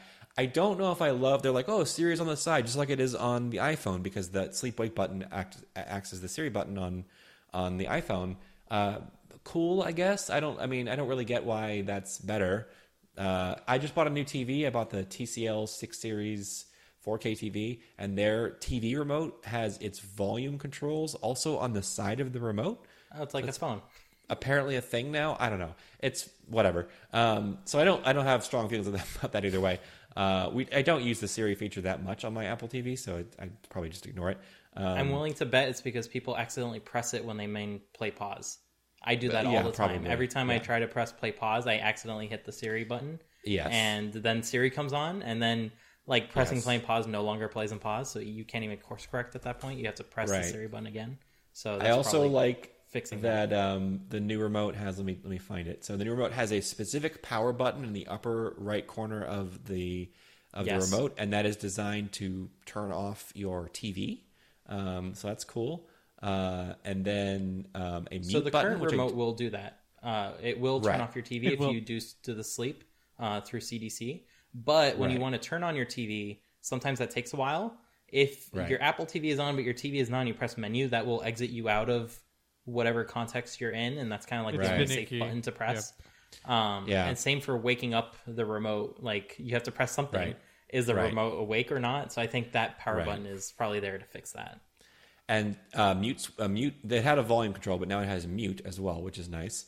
And then the back button, which is really it's the button that takes you backwards in the view hierarchy, right? That used to be called menu forever, and they have switched that glyph rather than being the word menu. Now it is the left arrow, the left chevron, which is the same arrow that they use as a back button on iOS. So I'm excited about that as well. That makes a lot more sense. That like I want to go backwards in the view hierarchy. Well, then I hit back, not menu, right? Like I'm sure that's a response to the fact that people probably gave them all kinds of support requests about like how do I back up, right? How do I back up on the Apple TV? We've been Menu is complaining not- about Android for years, right? Yeah. So I don't know. Like they've had a back menu, and the issue that I've seen people complain about is that the back menu does one thing if you're in one screen, and it does another Yes. thing Yeah, if it's you're in not another consistent. screen. And Right. it's the same thing with this menu button. Right, It does one right. thing when you're in one screen, and then another thing when Yes. you're in another screen. It's very frustrating. So And for the most part, it works. But I'd like to have a shout out to HBO Now, Go, whatever you want to call yourself now. That app will sometimes get stuck, and it will forget that you can press menu to go back to the home screen. So you can go all the way back to HBO's menu, but you can't go further but back not than that home. unless Nice. you know the special gesture of holding the menu button. That will get you back to the home screen. But who actually knows that? Oh, I didn't know that. So Yeah, so. there we go. So yeah, all in all, looks like hopefully much improved. And interestingly, they're going to sell it as a $59 accessory that you will work with both the 4K, the old 4K Apple TV, and the HD Apple TV, the 1080p version. So even if you don't want to buy a new TV, you can still get the better remote with your older device. So I'm actually not. that's definitely I'm welcome. a little. Yeah, certainly welcome. I'm a little on the fence whether I actually want to upgrade to this new 4K TV. We did just buy a new TV, like I said, but we have a 4K Apple TV now, and the majority of my complaints with it are the remote. So if I can just buy the remote, I might be happy. And we were talking, in the pre-show about like what is it that's better about this TV compared to the previous Apple TV, and you mentioned, Dimitri, that it's going to enable higher bit rate or high HDR. So some kind of a basically, better- HDMI 2.1, what that enables is the frame rate no longer needs to be static. So the device Right. can say to the display, hey, I'm going to be sending you a different cadence of frames, so you don't need to do like a 3:2 pull down and make things choppy and stuff like that. So the current Apple TV can do this, but your TV will kind of flash off and then turn back on as it resets to a new frame rate. This will only work on a display that supports HDMI 2.1. So if you do not have that, you do not get this benefit. Something to keep in mind. Only the brand newest of new TVs have it. So just be aware. And then the only other benefit is having an A12 if you want to do stuff like Apple Arcade games, which apparently there are a lot more new ones. That's a much better baseline than the A10X, which was in the old Apple Right. TV, which kind of struggled at 4K to do Yeah. anything other than video. So we might actually upgrade. Just go ahead and upgrade to the new one, and then put the old Apple TV in. We have a gym in our garage, and I'm kind of interested in maybe like buying a small, like cheap TV, and then putting that in the Apple TV in the garage to run Apple Fitness Plus out there to do workouts and stuff. So maybe the old Apple TV will become the gym Apple TV. I don't know. I still kind of undecided. Looks like I have until the 30th to decide, because that's when they go on sale, or when you can order them. But at a minimum, at the bare minimum, I'm definitely buying. We actually have two. We have an HD one and a 4K one. I'm definitely buying new remotes, if nothing else, because wow, I cannot wait. In fact, right now we actually can't find the remotes; they're buried somewhere, which brings up another point. So this isn't necessarily going to be easier to find or harder to lose. Maybe it has a U1 in it, does it? Well, a bunch of people on Twitter were like, "Why didn't you put an AirTag would with be- the U1 chip in the remote and then make it so I can find it with Find My?"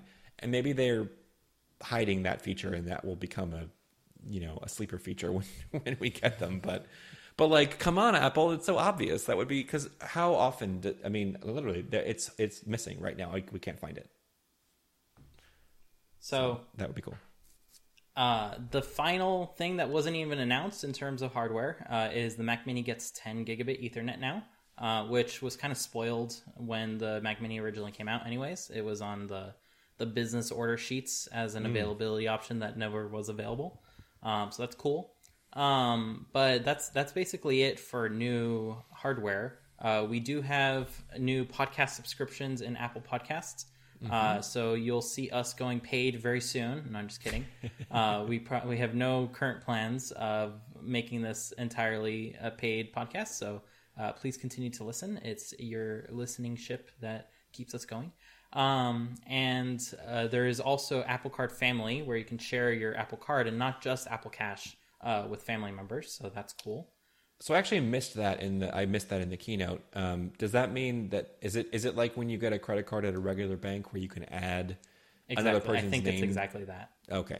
That's But nice. They mentioned something about merging, so maybe people with an existing Apple Card, you can go ahead and say, okay. we are family, like make this one credit line. Okay. But I'm not too sure.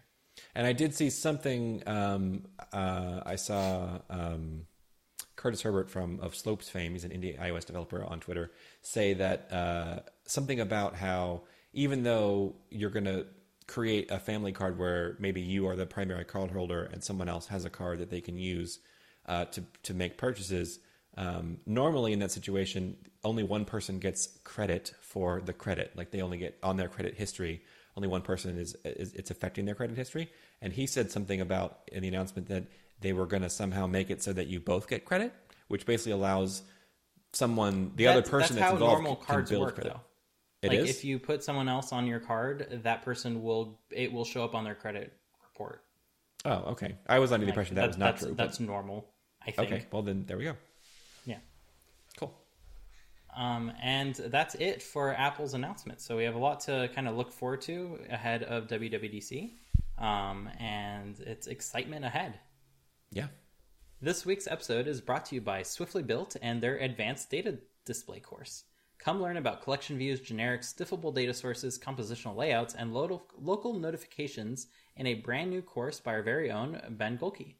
During the month of May, Ben will be teaching an immersive course with live instruction where you'll learn all about collection views, protocol-oriented programming, dynamic datasets, advanced layout techniques, and the iOS notification system. The course will be live taught with practice material focused on the topics discussed, and the month will culminate in a capstone project where you'll put all these new skills into practice in a week-long final app. Tickets are available now on Eventbrite, linked in the show notes, or search for Swiftly Built on eventbrite.com. The course starts on May 1st, so you don't want to wait to sign up because it will start without you otherwise. So thanks once again to Swiftly Built and their course on Advanced Data Display for sponsoring Code Completion. Now that we've gone through our topics, it's time for Complete the Code, where we quiz our listeners on your knowledge of Swift, Apple, and all things development. So we have a winner for last week. Ben, do you want to take it away? Sure. Last week's prompt was a delayed task class that we showed you, and the description for it is that we have that class with two properties, with complete set to false and an optional dispatch work item called task. Finally, a method called configure sets task to a new dispatch work item, and in the completion block is a dispatch async after to the main queue with a weak capture of self so it can set complete to true after 5 seconds. But the problem is, in that code, there is a memory leak, so we asked if you could spot and fix it for us. And we did find someone who could do that. We have a winner, Nico, 2CO_P on Twitter. And their suggestion is that the outer closure needs the capture list, not the inner one. So you want to put the weak self for the work item. Thanks once again to David Wright for sending in the prompt. We are always looking for interesting prompts for Complete the Code. So if you have something that you think that might stump our audience, please tweet at us at Code Completion, and we might use it on the show. For this week, we have a different one, a tricky one for you, in which order would Swift prioritize the following overloaded methods? And if you listen to the podcast, either in the show notes or as the album art for this chapter, we have a screenshot of all these different function definitions. 5 overloaded methods. The first takes a generic argument of type binary floating point. The second, a generic argument of type binary floating point and decodable. The third, a generic argument of type decodable. The fourth, an argument of type double, and a fifth a generic argument of type numeric. If this method were called with a double as an argument, which order would the Swift compiler rank the overloaded methods when determining which one to call? If you think you know, send us a tweet at Code Completion, and if you're right, we'll feature you on the show. And this is one of those classic ways in which Swift is way more complicated than Objective-C, because in Objective-C, you just don't have overloaded methods, right? Right. So with all that out of the way, it's time for Compiler Error, a segment where I get to test my fellow completionist knowledge about Swift, Apple, and all things development. So today we had AirTags that were announced, which means that AirTags are the topic for today. Ooh. Of course. So How timely of you.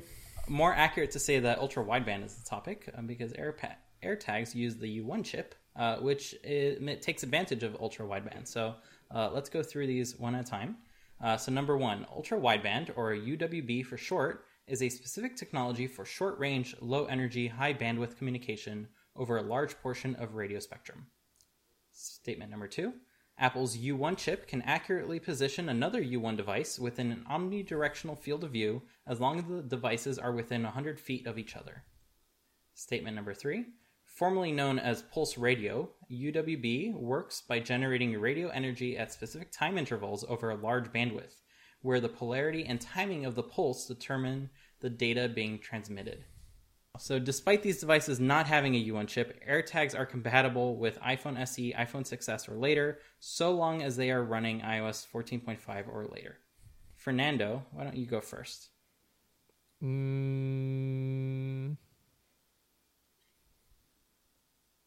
Right off the bat, I wonder if the official name for the SE second generation is iPhone SE, because otherwise there's no way the first generation SE is running 14.5. So this would be the time for me to nitpick after Ben said I don't nitpick enough, right? Yes. The others, I mean, the other three sound very believable. All of them. 100 feet sounds reasonable, especially like it would be unreasonable if it were like 100 feet like in a house, but I can definitely see that it's quote unquote short range, and if you had like an open field, 100 feet would be doable. I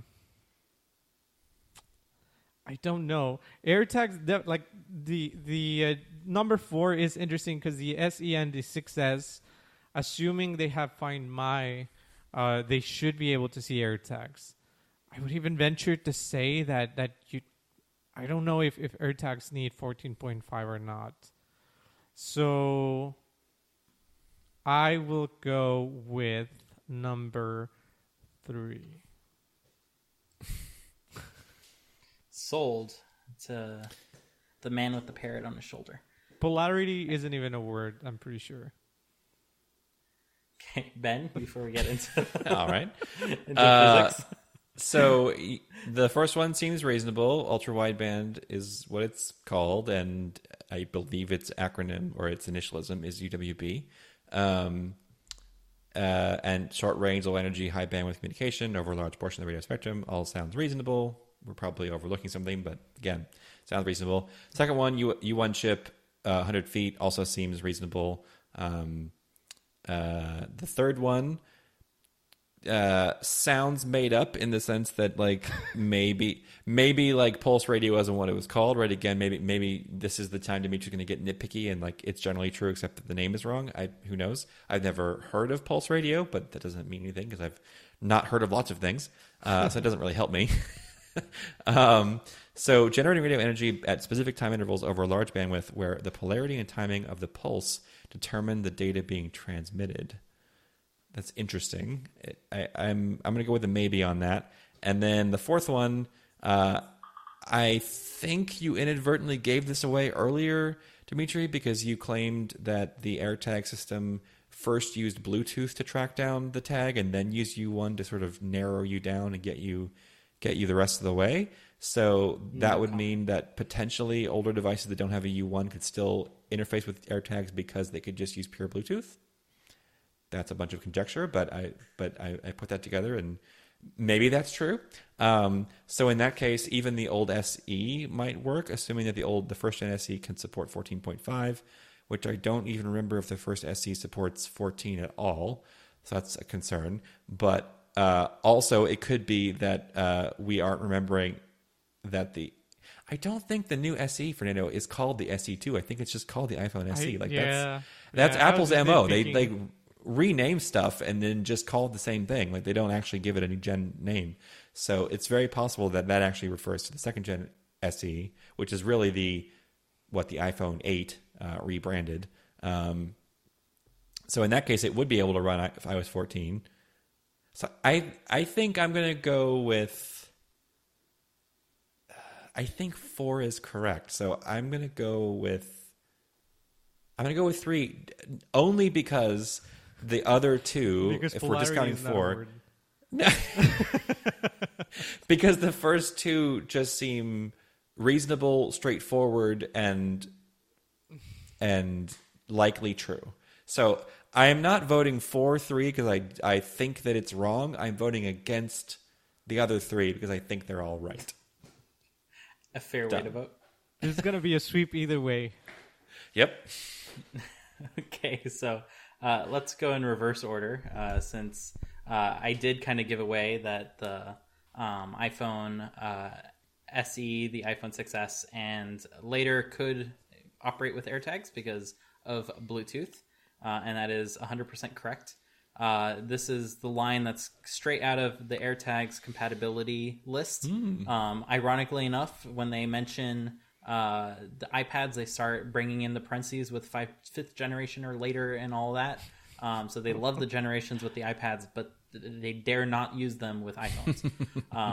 But this one's 100% correct. So the AirTags do have Bluetooth along with the U1, so they will work just fine. Just the precision finding won't work. Right. Let's go on to number 1. So this is what ultra wideband is, and it's completely true. So it uses short range, low energy, and high bandwidth communication to communicate between two devices. So it's not just finding. You can send information, I think, upwards of 500 megabits per second, so quite quickly, between two devices. So it's being considered for personal hotspots and personal networks between a user's own devices. Now, going to number 2, the U1 chip, it works by using ultra wideband, as we know. Now, I have a question for both of you. Have either of you ever used AirDrop between two U1 capable devices?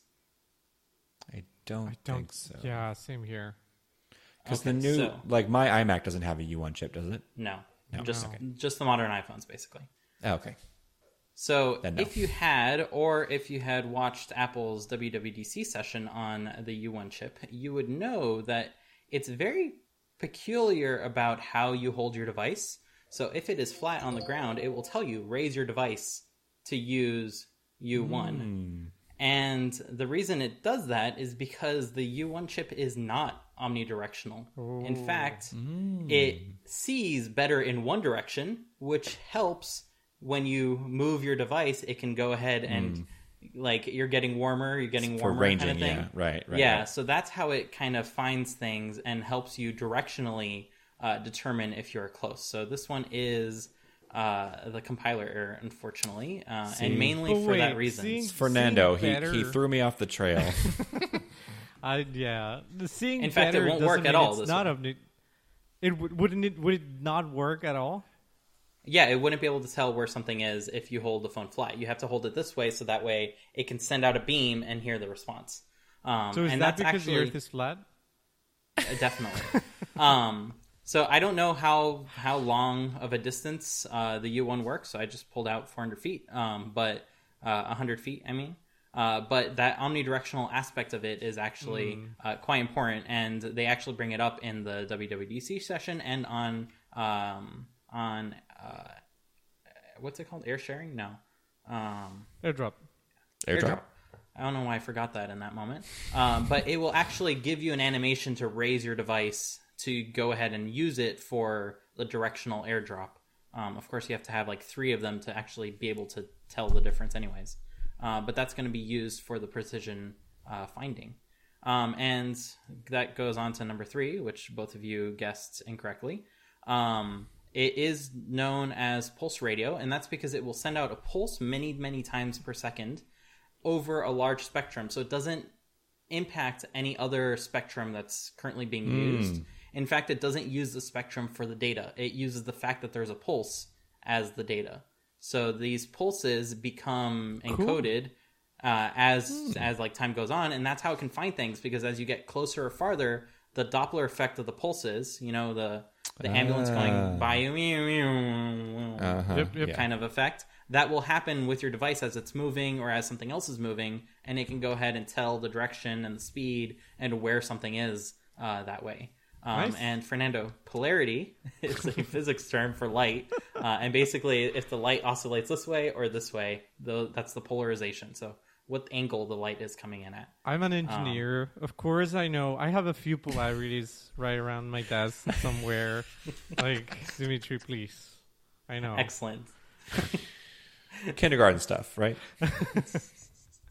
Well, and that of course all makes sense now because Bluetooth, right, as a technology, can't do any of those things because it's just sending out sort of, you know, a signal, and then the device that's receiving it is just receiving it, you know, in an omnidirectional way, right. And so then you can't do any kind of ranging. You're like, it's within range, like I can hear it, but I can't tell you at all where it is, right, spatially compared to you. So the fact that like the UN chips, you know, that its reception and sending of data is directional, actually then makes total sense, because that's what enables it to be something that can be like a not a tuning fork. What's the other thing? A divining rod or whatever. Where like it takes you, it takes you to the thing. So. Well, good try, both of you. Better. Too bad we thought of that time. all after. It all makes sense in retrospect. Yeah. So, as always, I want to personally thank everyone for listening in this week. Be sure to follow us on Twitter at Code Completion to know when new episodes get released. And feel free to tweet at us if there are any topics you want us to discuss on this wonderful podcast. Once again, I want to give my thanks to Ben, who is at Ferrousguy. That's FERROUSGUY on Twitter. And Fernando, who is at From Junior to Senior. That's FROMJRTOSR on Twitter. For joining me this week. My name, once again, is Dimitri. You can find me at Dimitri Bouniol. That's DIMITRI BOUNIOL. And we'll see you all next week. Bye. Bye.